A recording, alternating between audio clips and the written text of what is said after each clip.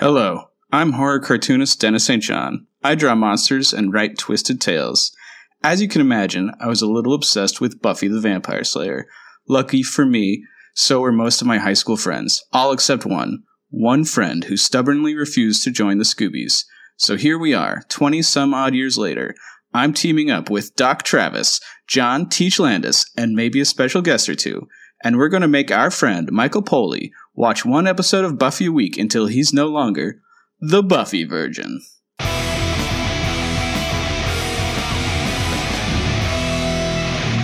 Hey everyone, welcome back to Buffy Virgin. We're doing our Season 4 recap.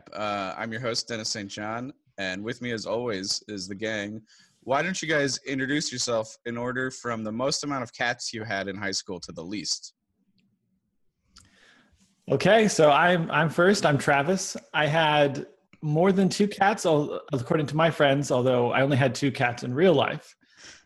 They looked so identical, it was like I had a dozen cats in my house. My name's John. I had 1 cat in high school. Her name was Trigger, and may she rest in peace. My name's Michael. I had 1 cat for a brief period of time. It was from the theater that my mom was performing at, and it only lived with us for a couple of months. It was Sir Thomas.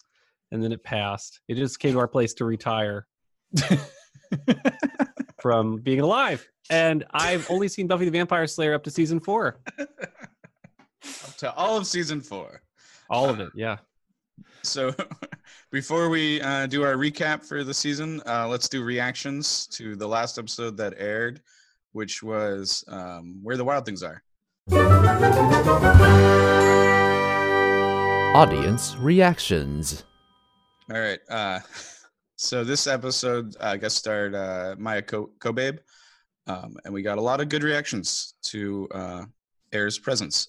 So Brian Shields says, very cool podcast. Totally enjoyed listening. Thanks for having Maya Kobabe on. Jill Cross says, really enjoyed this episode of the podcast. Very interesting and insightful discussions. Thumbs up. Maya was a great guest. Okay.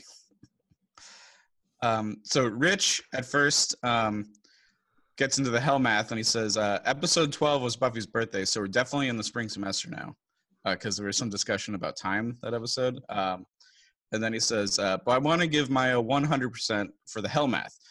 Great guest, thoughtful Buffy fan.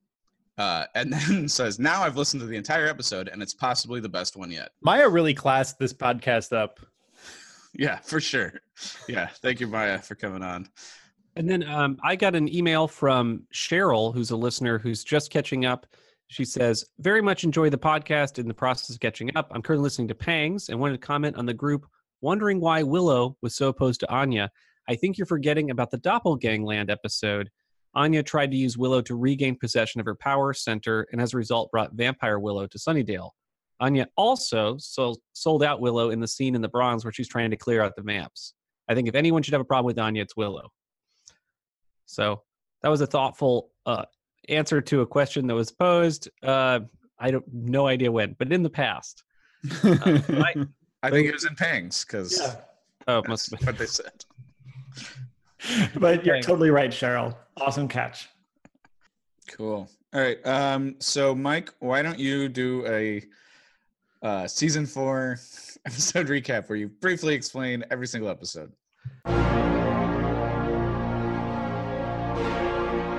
The summary. So these are just the highlights so we can keep them in our minds as we get into the discussion of season 4. There are 22 episodes in season 4, so this is a brief recall of what's in those episodes. So we started out season 4, episode 1, which is the freshman, actually the first appearance of Riley and Walsh. There's a potential new boyfriend for Buffy who's killed in that episode. We meet the excellent Sunday, the vampire, and her gang.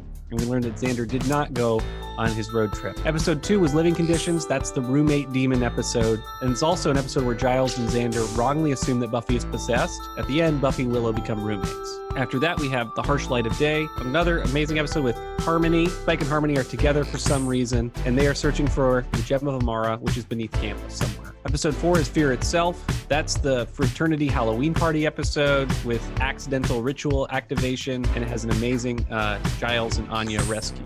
Episode 5 is beer bad. That's where Xander becomes a bartender. Oz feels a strange connection to Veruca. That's Black Forest, turns college students into Neanderthals. And Willow confronts Parker, who's the bad boyfriend. Pre-Riley. Episode 6, Wild at Heart. That's where Spike gets tased and carried off and has the chip implant. Oz gets out during a full moon and gets with Veruca. Willow plans her revenge spell, which ultimately leads to Oz killing Veruca to protect her, and then Oz drives off in a van, leaving the series for good. Episode 7, that's The Initiative. That's when Spike, aka Hostile 17, is captive, gets the chip installed, and Willow helps Riley flirt with Buffy. Super awkward party scene. Episode 8 is Pangs. I'm just calling this one the weird Native American spirit episode. And moving on. Episode 9 is Something Blue. That's the episode where Willow almost becomes a demon, a revenge demon, and Spike and Buffy make out and plan a wedding as a part of their revenge curse. It's amazing. Episode 10, Hush. That's the quiet episode with the weird floating hush monsters. Super spooky. Episode 11, Doomed. That's the episode where Spike realizes he can't hurt demons. Episode 12, A New Man. That's the surprise party for Buffy, where Giles and Ethan Rayne have a hang zone, and Giles ends up cursed, becoming a demon for a bit. Episode 13 is The Eye in Team. That's where Riley and Buffy have their fighting and sex montage, and Walsh gets killed by Adam. Episode 14, Goodbye Iowa. Riley can't accept the initiative isn't awesome, and he goes through the Walsh drug withdrawal, and that's the crazy reversal on Riley's character. Episode 15 is This Year's Girl. That's where Faith wakes up. Anyway, it starts as a two-parter with Who Are You? Episode 16 with the Buffy-Faith body swap, where Faith has sex with Riley as Buffy, and the Watcher Council kidnaps Buffy as Faith. And then episode 17, Superstar, that's the Jonathan episode. Doesn't say anything else. Episode 18 is Where the Wild Things Are. That's the sexual frat house episode. Episode 19, New Moon Rising. That's when Oz returns and gets kidnapped by the initiative. And we have the Willow-Tara situation discussed in more detail. Episode 20, The Yoko Factor. Spike tries to separate the team with the Little Lies on behalf of Adam, who says that he's going to remove the chip. Episode 21 is Primeval. That is the last episode of the arc that leads to the destruction of the initiative and Adam. And then episode 22 is the multi-part dream sequence with the first Slayer in it. So that is an overview of what happens episode by episode in season 4. I can't believe I ate the whole thing. Thank you for that recap, Mike. You're welcome. I tried to make it as boring as possible. You're All right, so let's move on to our list of best episodes and worst episodes of the season. So we'll start with best, and we'll start with Mike. Sure. So I think my favorite episodes of this season was This Year's Girl, the Who Are You two-parter. If I had to choose one, it would be This Year's Girl. But the reveal of Faith is handled so well when she comes back on the show. There's interesting callbacks to, her previous situation with the mayor, with the rattled weird videotape that gets played. There's an interesting device that we don't know what it does that ends up introducing a body swap. There's just so much good tension in that episode, and it's great to see these characters come back, and just the fear that Faith kind of like has instilled in Buffy and her whole and the whole Scooby gang is just awesome.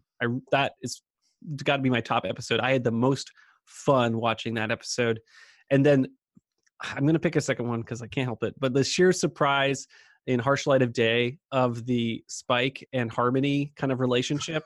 Like, I rewatched that episode immediately after seeing it. I needed to see it again because it was so funny. And I was surprised how well Buffy the show could handle such funny relationships. And it was something odd I had never seen on a show. So that also didn't make me feel bad for the characters too much. I feel a little bad for Harmony, but just really enjoyed that episode. It's really well handled, and it also induces a lot of nostalgia for college. So that one was fantastic. Nice, good choices, Mike. I wanted to just point out all the world-breaking episodes, I guess, the ones that where they really take something new and they aren't trying to continue the story, but instead just totally interrupt what a Buffy episode even is. So sorry, Hush was to me the real standout this season. The totally silent episode with the gentleman come to town and everything, and then Restless is the dreams. The entire episode is a dream sequence. So I thought those were really good. And Superstar also just like another like world breaking like let's even change the main credits.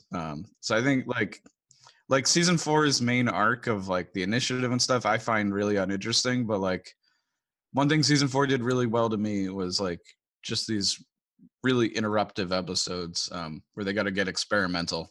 Like it was almost like the makers of the season didn't care about the season arc and spent all their focus on these like experimental episodes.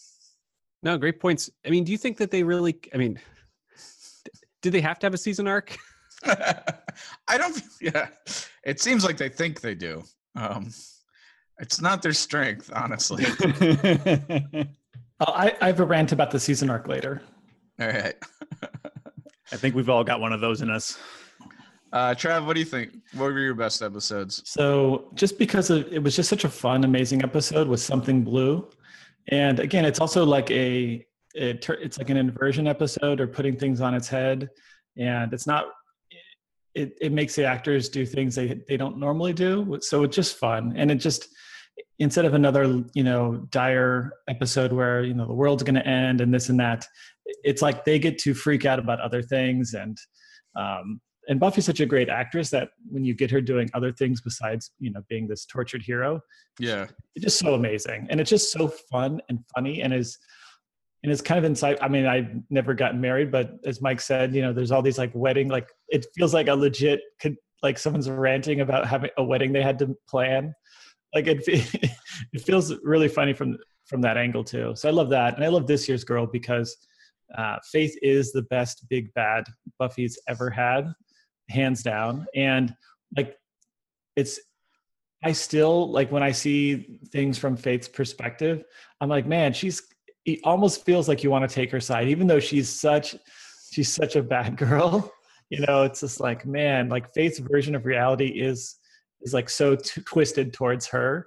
It's like, it's amazing. It's amazing. She's having these nightmares of Buffy killing her all the time. Like, it's just so good. It's just so good. Those are and so those were like my 2-1. One was like the really fun Something Blue episode, and the other was the like big bad episode.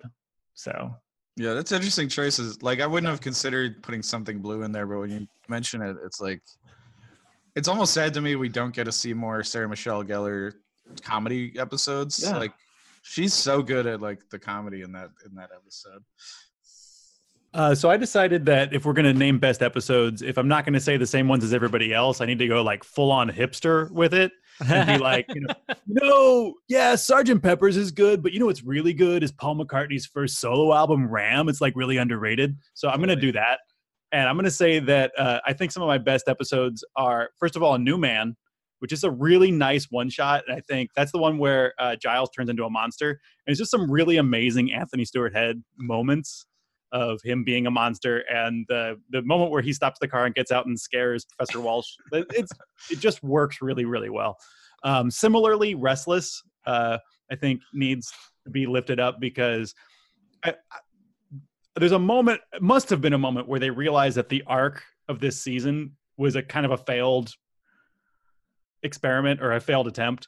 And to say, you know what, the season finale is not going to be the arc ender. It's going to be some other weird experimental thing that I just cooked up. It's kind of a baller move. So yeah, I really like Restless on that level. Yeah. Yeah, I love that it's the season finale. That makes it the fact like it's weird enough to have a full dream episode, but that it's also the season finale. Yeah. It is such a baller choice. That's a good point, John. It felt crazy watching the first time. I mean, I couldn't believe it. That's how they were going to go out. All right. Why don't we do worst episodes? A lot to choose from this season.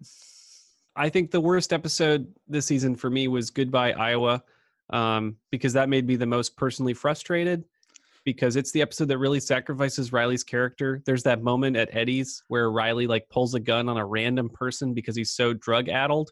And like that made me so angry with Riley, and the fact that Buffy was still empathetic to him despite, his kind of crazy actions. And like, I mean, it's the power of love, guys. You can help each other in the worst of times. But Goodbye Iowa is when this season is full on into this initiative storyline, and it's like, I don't care what you think about this. We are doing the initiative storyline.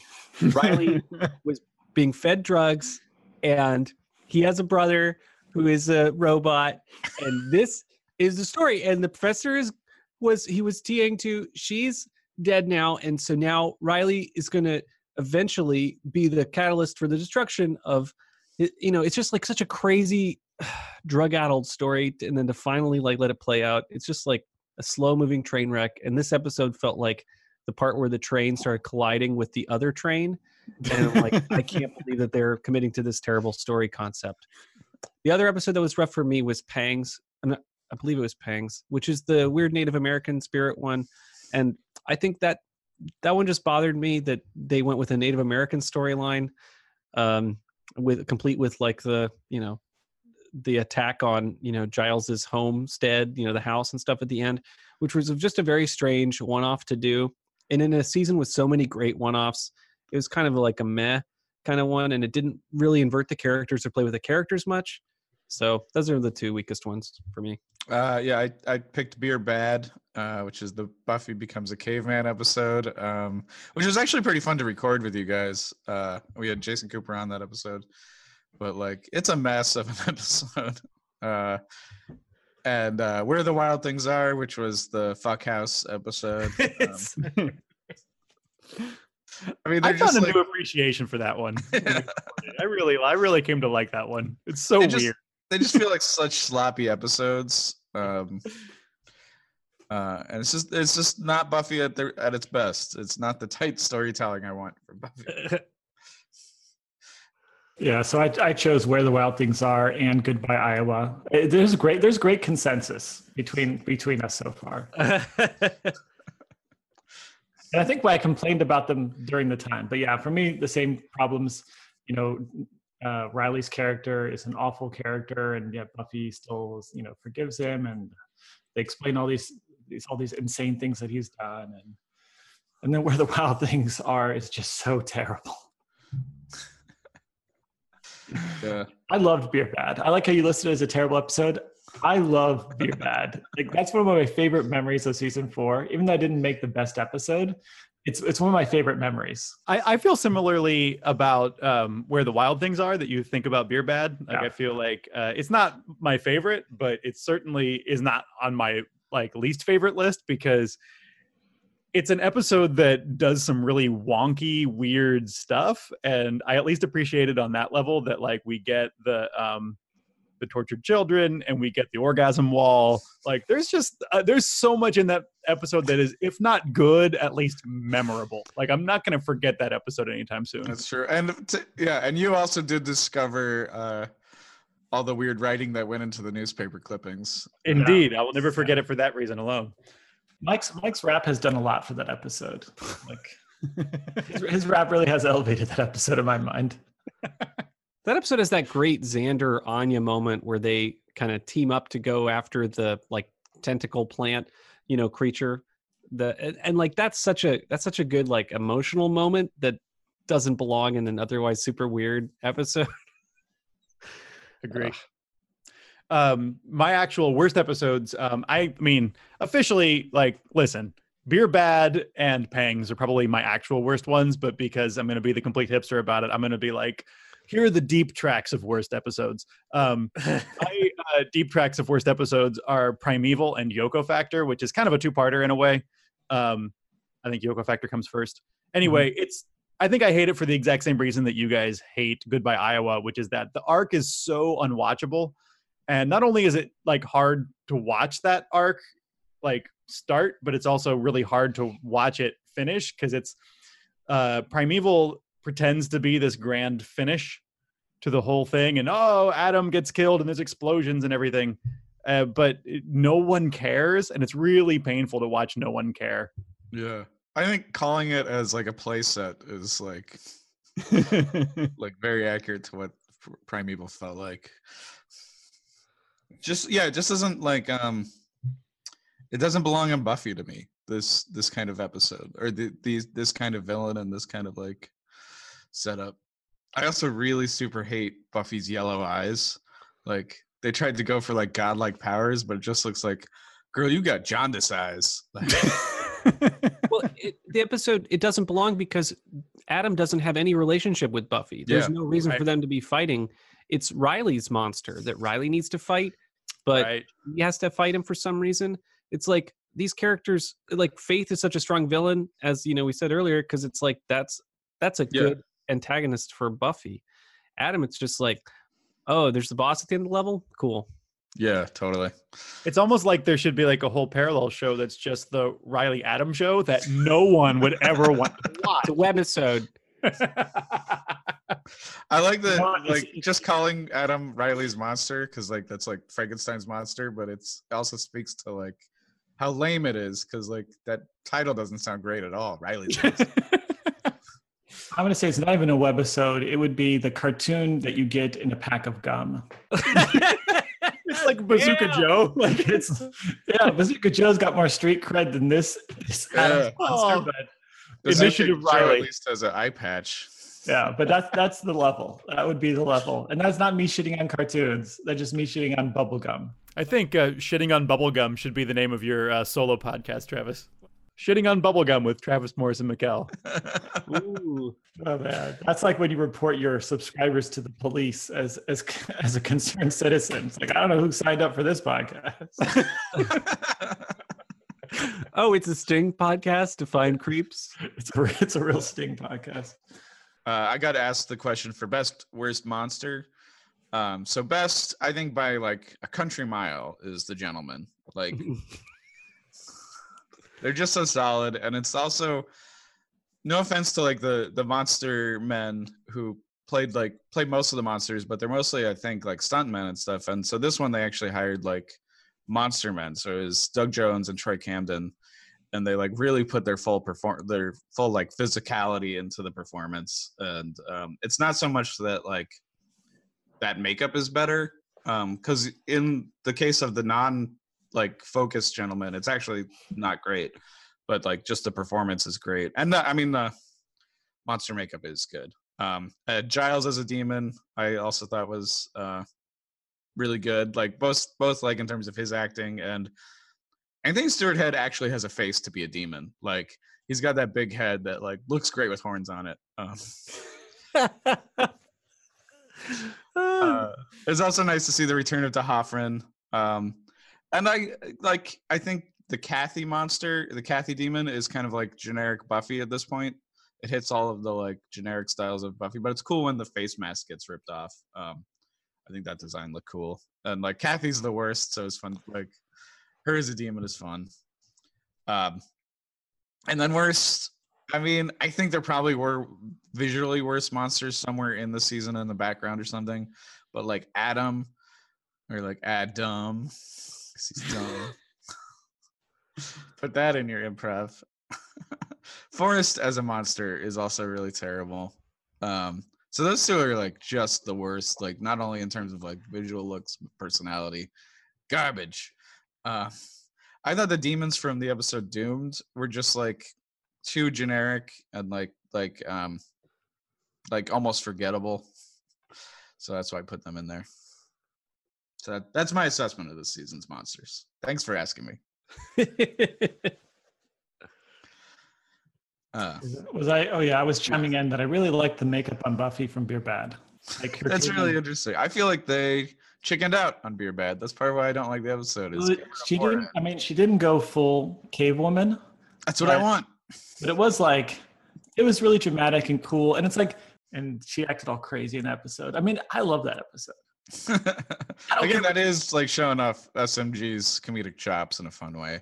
Hilarious way. Her spinning on the chair was You're good. Oh yeah, spinning on the chair, and then like her drawing on the wall, like just oh man, like I'm a big fan. I mean, it's just crazy. All right, fine. It is a crazy like alternate dimension that I would have like never imagined. I want to become like possessed like Beer Bad at like one point. And just like really let loose. Maybe like that's my whole fantasy. It's just like I'm always looking for the Black Frost on the menu, but it's never there. I did like it took Rich to point out that like one of the caveman from Beer Bad shows up in Where the Wild Things Are. That guy makes really the best appearances on the show on such solid episodes. So, Michael, you get asked the question: what was most shocking this season as a first-time viewer? Yeah, so the most shocking thing is I've seen more than half of the show at this point, and then I get it. I like the show. It's fun to watch. And also I get how to pitch the show to other people now a little bit, which is that it has a stupid name and a stupid premise, but it's all about the characters.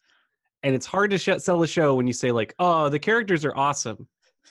Like, I mean, it's just, they're great characters and they're a lot of fun to watch them in all their iterations. But just watching the show for the story parts, it's like, oh yeah, they fight vampires. Like, no one cares. But I'm shocked how forgettable for season 4. I mean, this season, what was shocking is how forgettable and destructible the initiative is. It got built up like it was going to be this big story arc that was going to be really meaningful. And it wasn't. At least to me as a viewer, it felt like very forgettable. And the fact that they just fill the place up with concrete and move on is insane.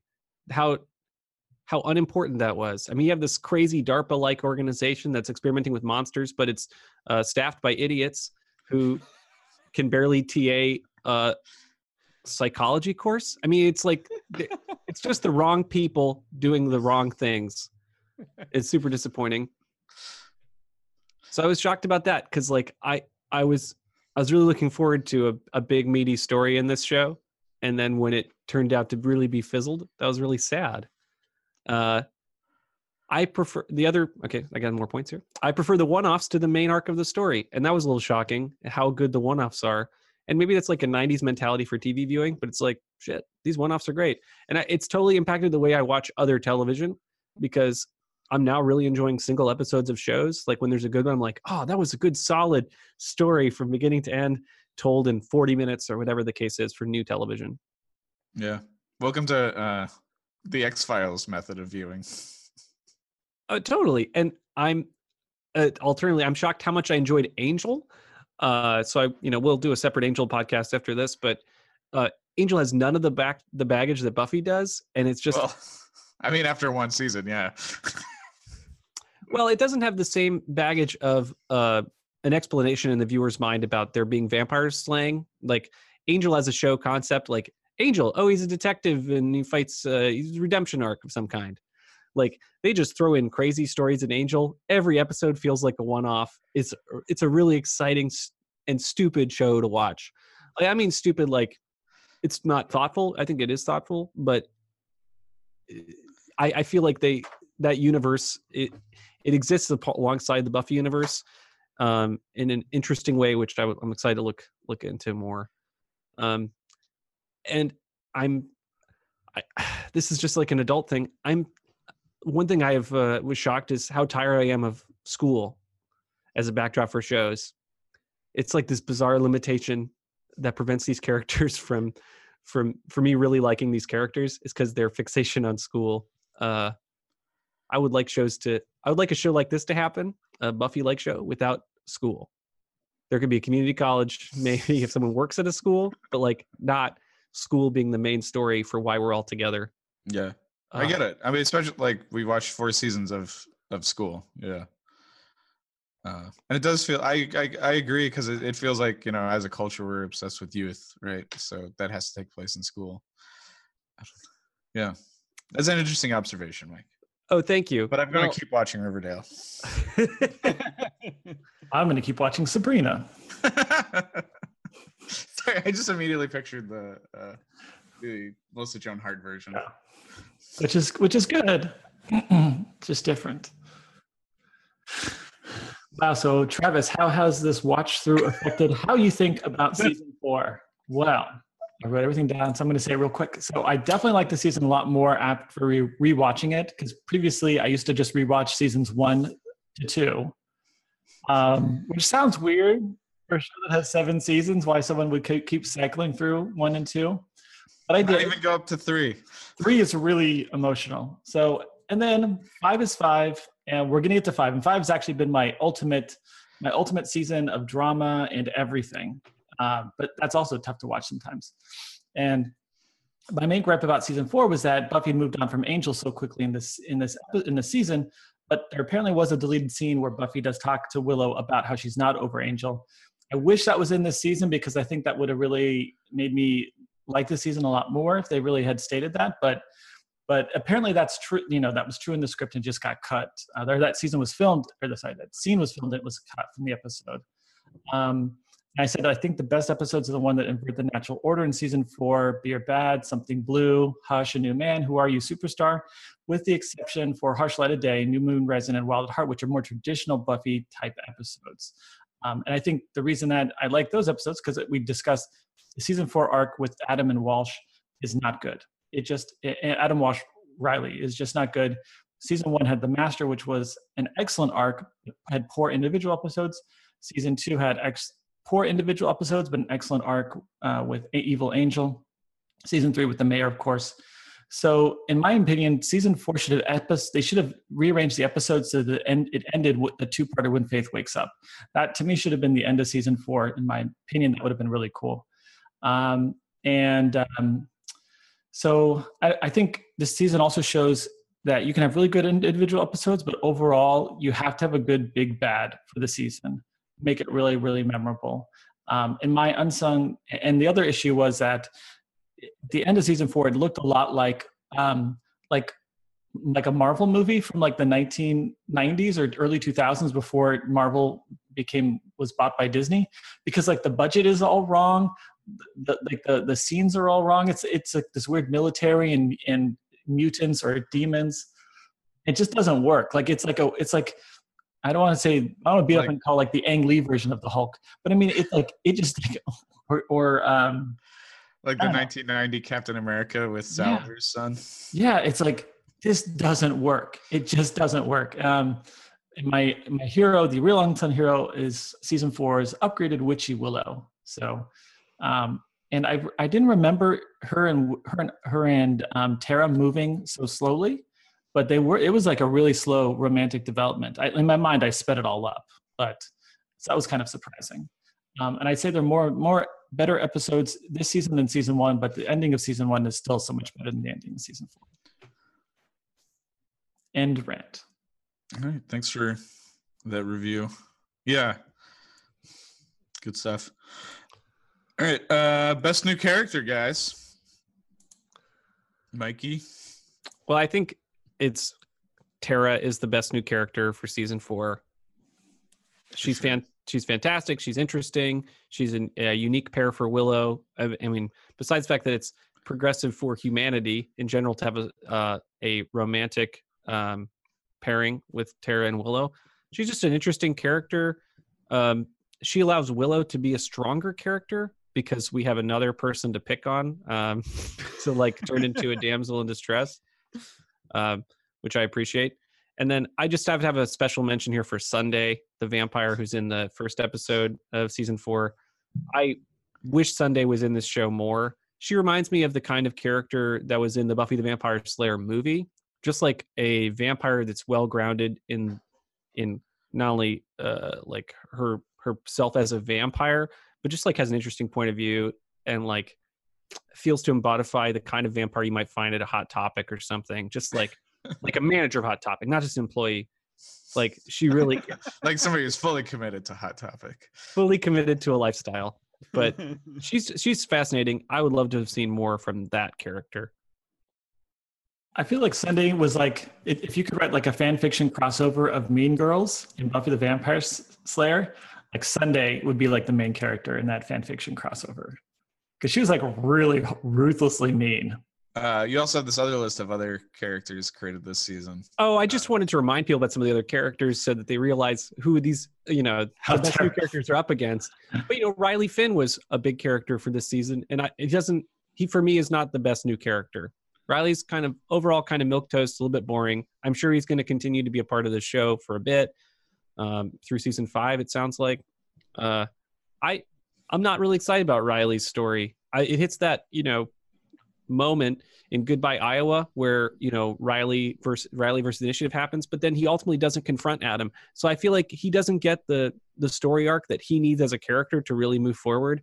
I mean, his confrontation with Adam, it's like, well, Adam's superior. I was like even his emotional arc is like at the end, his confrontation is like, I can't move. I can't express emotions. you know, and then he has that unique moment where he sleeps with Faith as Buffy, you know, and I don't feel like, you know, he's somewhat remorseful and stuff, but it doesn't really move his character forward. There is one exciting moment for Riley, which is when, you know, he leaves the initiative and then kind of becomes the radical revolutionary Riley. I'm an anarchist. Yeah, but he doesn't really lead the way that he needs to lead for that to, like, for me to really fall in with him as a character. Yeah, it'd be great if he started like spray painting, like, who initiates the initiative?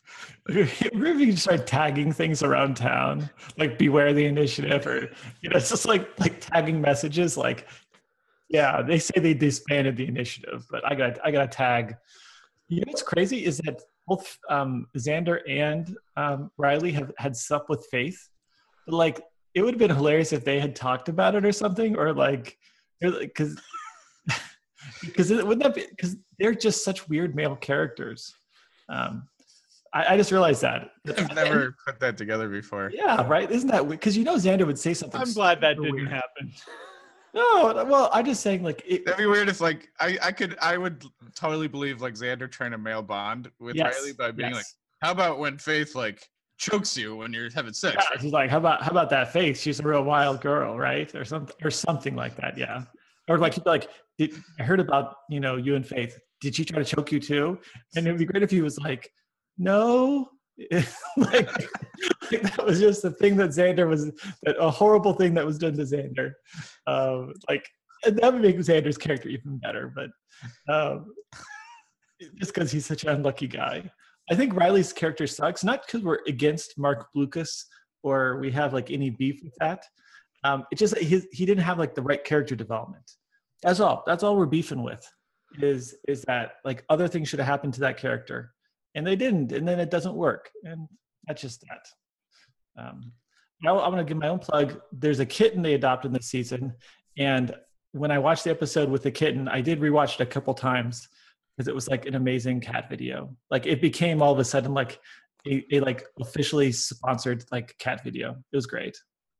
Yeah, you brought up shit. I'm having a hard time finding his. You brought up Eddie. Who was the Of Human Bondage guy, and should give it a shout out to that guy. And he's such like a wimpy guy in this show, but it actually took the buffering cast to point it out for me to notice. He's a guy in Game of Thrones. He's like the dude who gets his head crushed by the mountain. So he's like a badass on that show. Not so much on Buffy. All right, here's a good question. What is the point of Giles and Xander this season? All right, I'll take that, because my question is, why is Giles dating this? She looks really young. I mean, I'm sorry, the woman that Giles is dating looks really, really young, and it's like he doesn't. I mean, she doesn't look as young as like Buffy or anything. She looks about Buffy age. To me, she looks about Buffy's age. Oh, she's a grown up. Well, yeah, Buffy's. I mean, like she's 24. definitely younger than Giles, but Yes, Buffy is grown up, because in real life she's around 24 at this time. So yes. I don't know. I think Olivia is seems appropriate for Giles to date. She doesn't read to me as so much younger. she looks. She is not age appropriate, but also I mean, she looks at least as old as Jenny Calendar. also I like the idea that like we see all this, because was being a fake librarian too time consuming? Like, he didn't have a real job, but it's like he's got to be out of work to be like, you know, dating Giles, or, you know, I don't remember seeing her in season 3. Maybe we did see. No. Also, my big question to you all, did he tell Olivia what happened to his last girlfriend in his house that he still lives in? Because I think I think that's what you do. You have to disclose what happened. I think 100%. I doubt he did not disclose. I mean, I do not believe he disclosed what happened to his last girlfriend and where it happened. So the actress, Pinot Rouge, was born in 1972. Anthony Stewart Head was born in 1954. That is a healthy age difference. That is a healthy age. Yeah, thank you. When was the actress who played Jenny Calendar born? She's of the Calderash people. I don't know. Let me help. Calderash clan. She was born in 1970, so she's a little bit older, but She looked young as well. Like Jenny Calendar also looked well, but she also Well, she was also like the That's same age weird. as Cordelia. Like, yeah. But do you think he told Olivia what happened to Jenny? He has to mention it at some point. He has to talk about what happened. It's a to his legitimate risk. It's a risk. He lives on the Hellmouth. His last girlfriend was murdered because of the Hellmouth. Like if he lived in Cleveland, well, not Cleveland. If he lived somewhere else where there was no Hellmouth, sure, you don't have to disclose what happened when you were living on the Hellmouth. I mean, she knows he has a past. She calls him the Ripper. I think there's something interesting about like the two like male leads in this series are like totally like lost this season, right? There's something there. Yeah, I actually think that's not a weakness of this season at all. I think it's actually really interesting that both Giles and Xander feel very up in the air and lost throughout the whole thing. I think that's legitimate character work. Yeah. I don't feel like that's a weakness of writing at all. Yeah, and there's definitely like I think we've all had periods in our lives where we felt adrift, Absolutely. out of focus from our calling. Yeah, I feel like I'm living in that world now, so it's hard to comment. Like, yep. Adrift. I'm like a librarian without a library. All right. Yeah. Do we want to move on to predictions?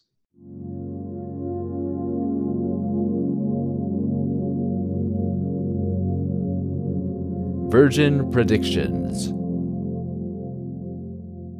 We do have quite a bit to go over because it's the end of a season. There's always a lot to do at the end of a season. So predictions it is. Okay, Mike. So far, we have 119 predictions that have been confirmed, 17 predictions that have been denied, 141 predictions that are currently open, 141 open predictions. And that's out of the 74 episodes we've watched so far, give or take. That gives you, Mike, an accuracy rating of around 62%. So we'll see how you fare moving forward. So let's see. Starting here, way back at the very beginning of season 2, Mike predicted that the gang would get a better headquarters than the library. So I thought this would be a good time to stop and say, okay, I think at this point the gang is hanging out at Giles's place. That seems to be their default hangout. Have we not already addressed this? Not directly. Is that Okay. a better headquarters than the library? What do you guys think? Is it better is the question. Well, by the rules of like vampires can't attack it as easily because they need to Yep. be let in. Because it's a home. It's better. Although Spike can just enter whenever he wants because Giles never locks the door. And Giles has been attacked by random demons this season who just like pop out from the bathroom. Yeah. Yeah, and the house was under attack by an Indian, like Indian ghosts. They made it okay. There's defensible couches there. Yeah, it's got a bath. It's got a bathtub, a refrigerator, a couch, a TV. I mean, it's an upgrade. Faith knows exactly where it is. That's great. Yeah, that's Okay. not a great. So thing. Dennis, it sounds like you're saying it's an improvement. Yeah, I guess it's an improvement. Okay, Travis, you're saying it's an improvement. It's an improvement. Yeah. Okay, we'll go ahead and confirm that one. They got a better headquarters in the library. Well done, But they Mike. don't have the library cage. They don't have like all the. They chained Yeah, him that's up true. in They the don't have house. the cage. But they have Oh my they have a gosh. bathtub or whatever they put Yeah. Spike in. They chained him up to that. That worked fine. Michael, also in the beginning of season 3, episode 5, you predicted that there was going to be no Slayer Fest 99 in season 4 as the companion to Slayer Fest 98. That was not going to happen. So I believe that is confirmed. I've been saying we should have confirmed that back when, when we moved to the year 2000 within the show. We got to take care of it sometime. Let's see. Okay. At the beginning of this season, or at the end of the last season, rather, you predicted that Buffy will have a dream about Angel in season 4. Now, I don't know. Did this happen, guys? I really honestly can't recall it happening or not. We saw no dream. All right, that one's denied. Also, at the end of season 3, Michael predicted that the Watcher Council would be the big bad in season 4.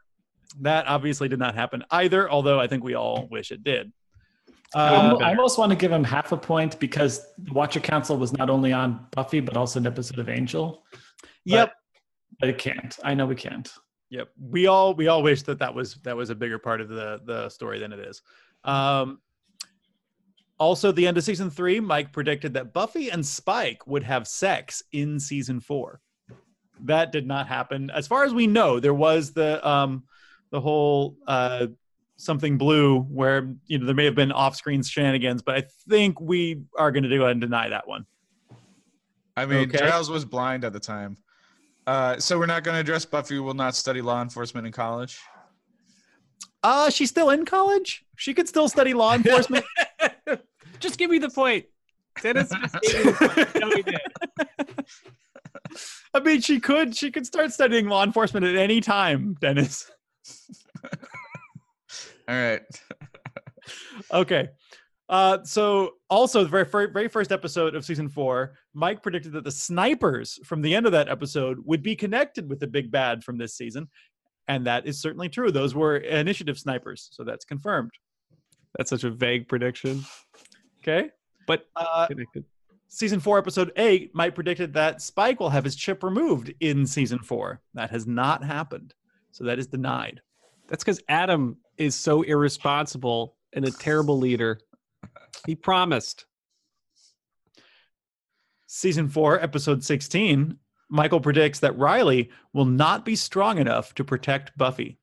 I feel like this happened. Actually, we probably should have handled this a little bit earlier.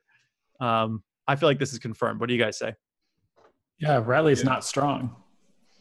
Okay, that's confirmed. Okay. Season 4, episode 20. Riley is going to die this season. I assume I've already predicted this. I did not predict this earlier, but also Riley did not die this season. So that is denied. From season 4, episode 21, and it states, it will be revealed that Buffy didn't like having a demon in her body during Primeval. Now, Dennis, you feel like this is a denial, and please explain why.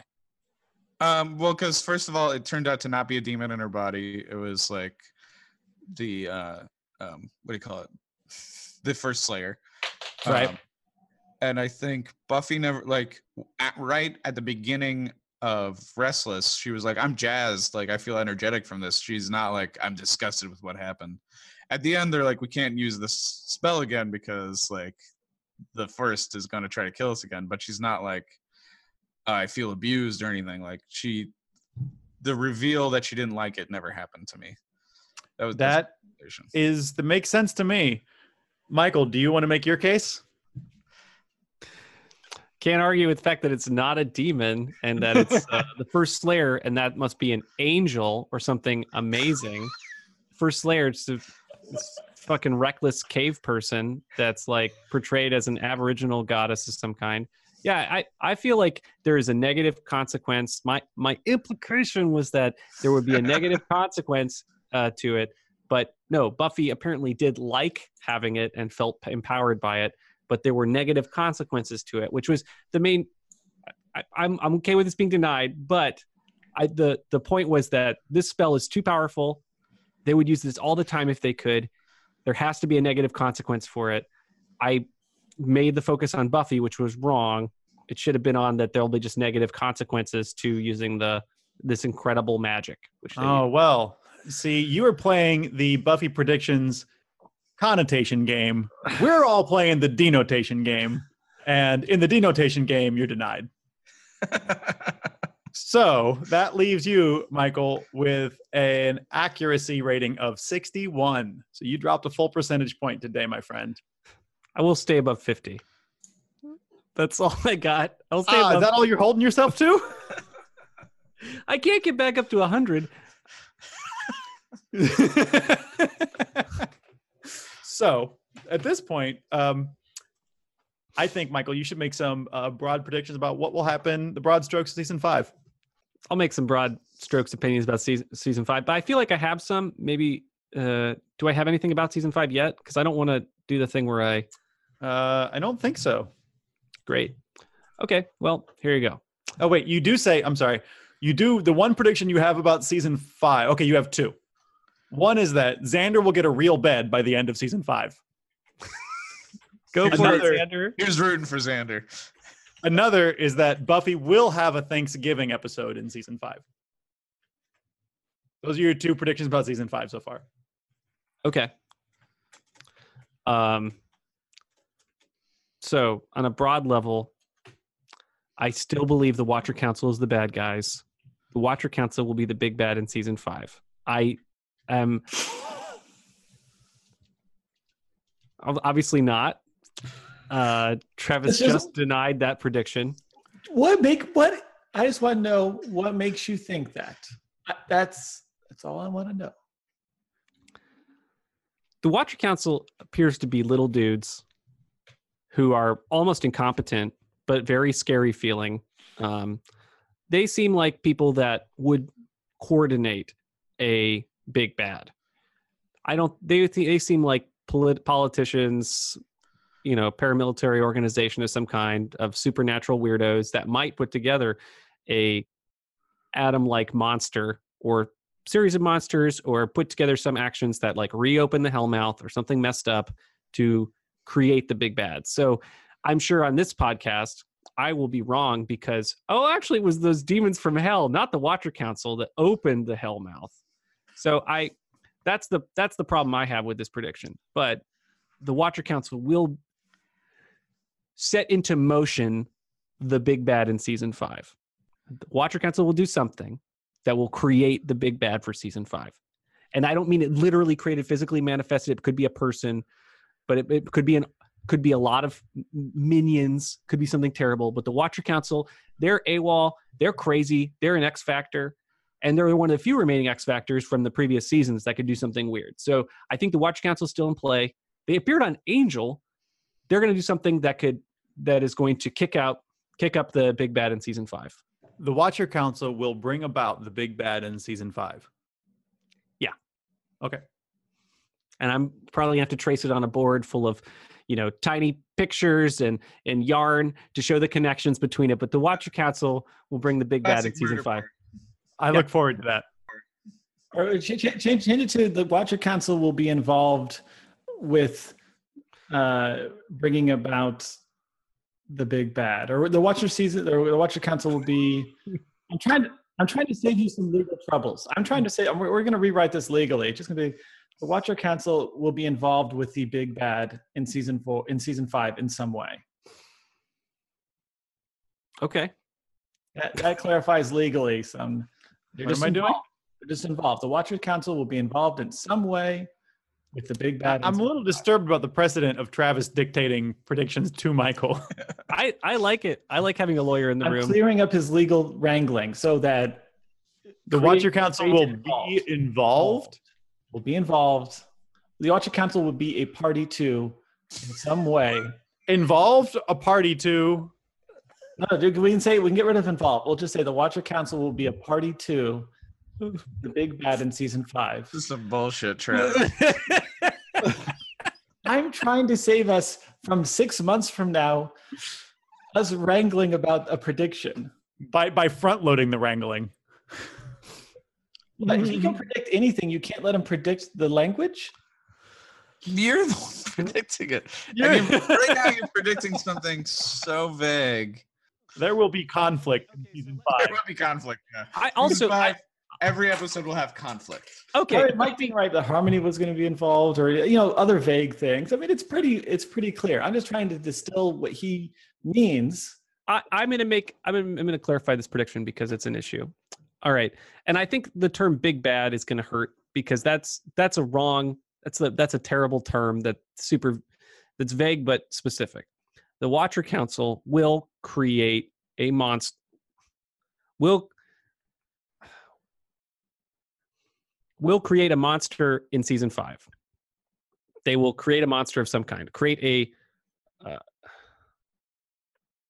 They'll create a monster in season 5. There you go. Now, if they literally create it, that if they just bring a monster to town, that counts to me. If they open a portal to hell, that counts. Like, I think the Watcher Council will create some kind of monsters in season 5. I don't know if it's going to be the big bad. I think there are a couple of other things in play in this show that they could bring back beyond the Watcher Council. But the Watcher Council seems to me like they just need to be nailed down. They're going to do something. They're dangerous. I wrote the Watcher Council will affect a monster in season 5. They'll inspire a monster. Bring forth. Bring forth. Bring forth.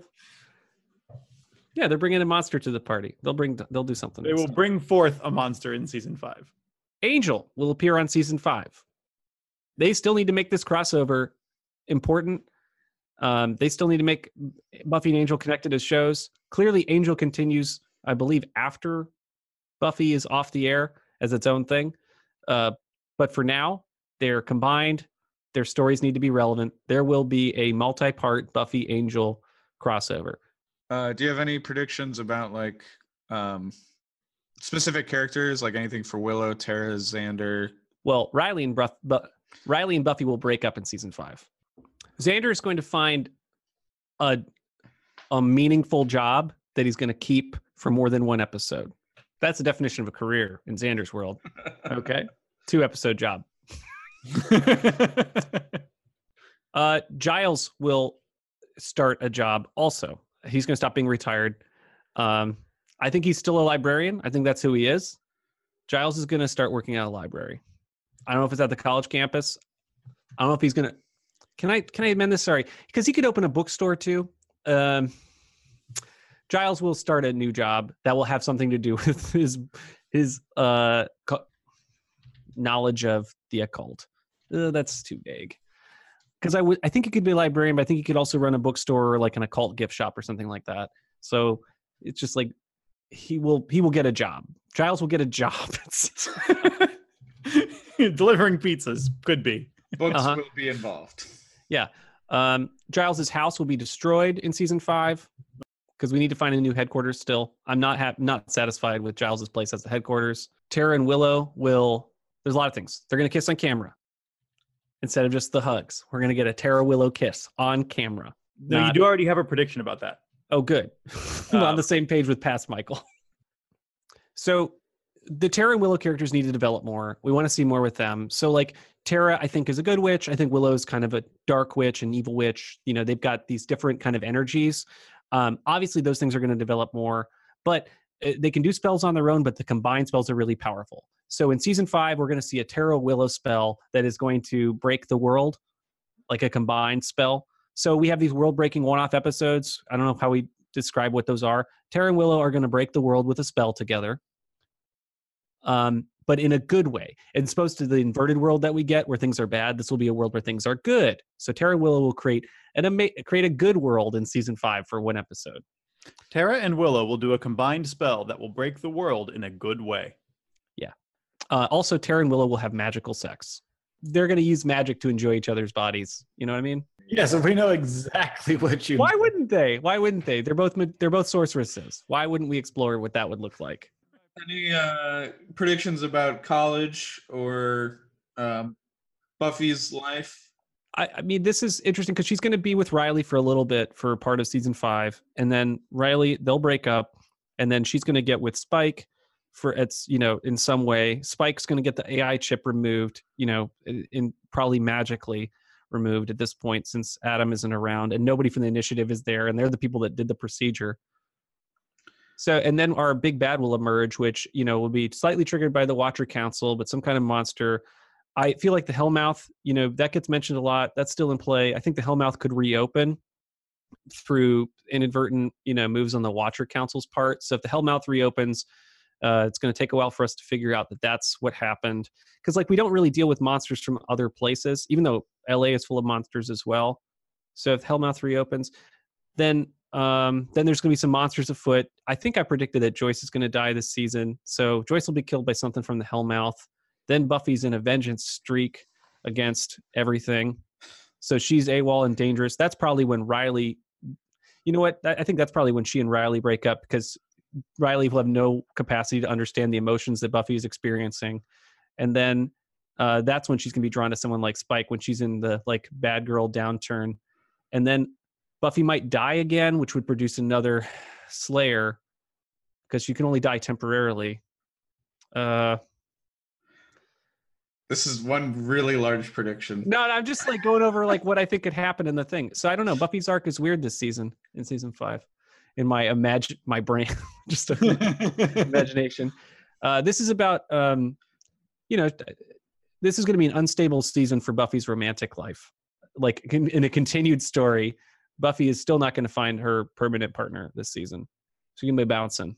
So I don't know how to articulate this into enough thing.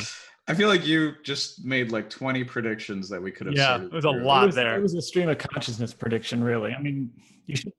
I think Buffy will die in season 5 again, but not permanently. She'll be resurrected maybe by Terra Willow magic or something, but she'll be back. I think we can leave it there. I think that's a lot of good predictions. We got a big pile of predictions there. Great.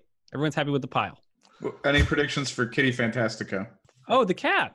Oh, the cat will be turned into a helpful familiar and will fight a monster in season 5. That's it for predictions. All right. I don't think we wrote anything down for themes, really, since we've covered themes a lot this season.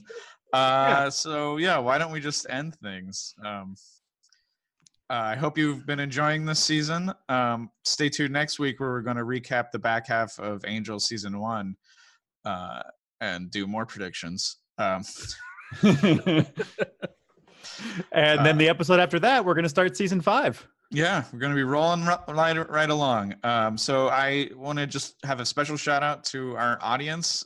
Thank you guys so much for listening to us and sending your comments. We really appreciate them. So keep doing that. And please give us ratings on iTunes and other machines. And I've been your host, and you can catch us in hell, where we'll see you.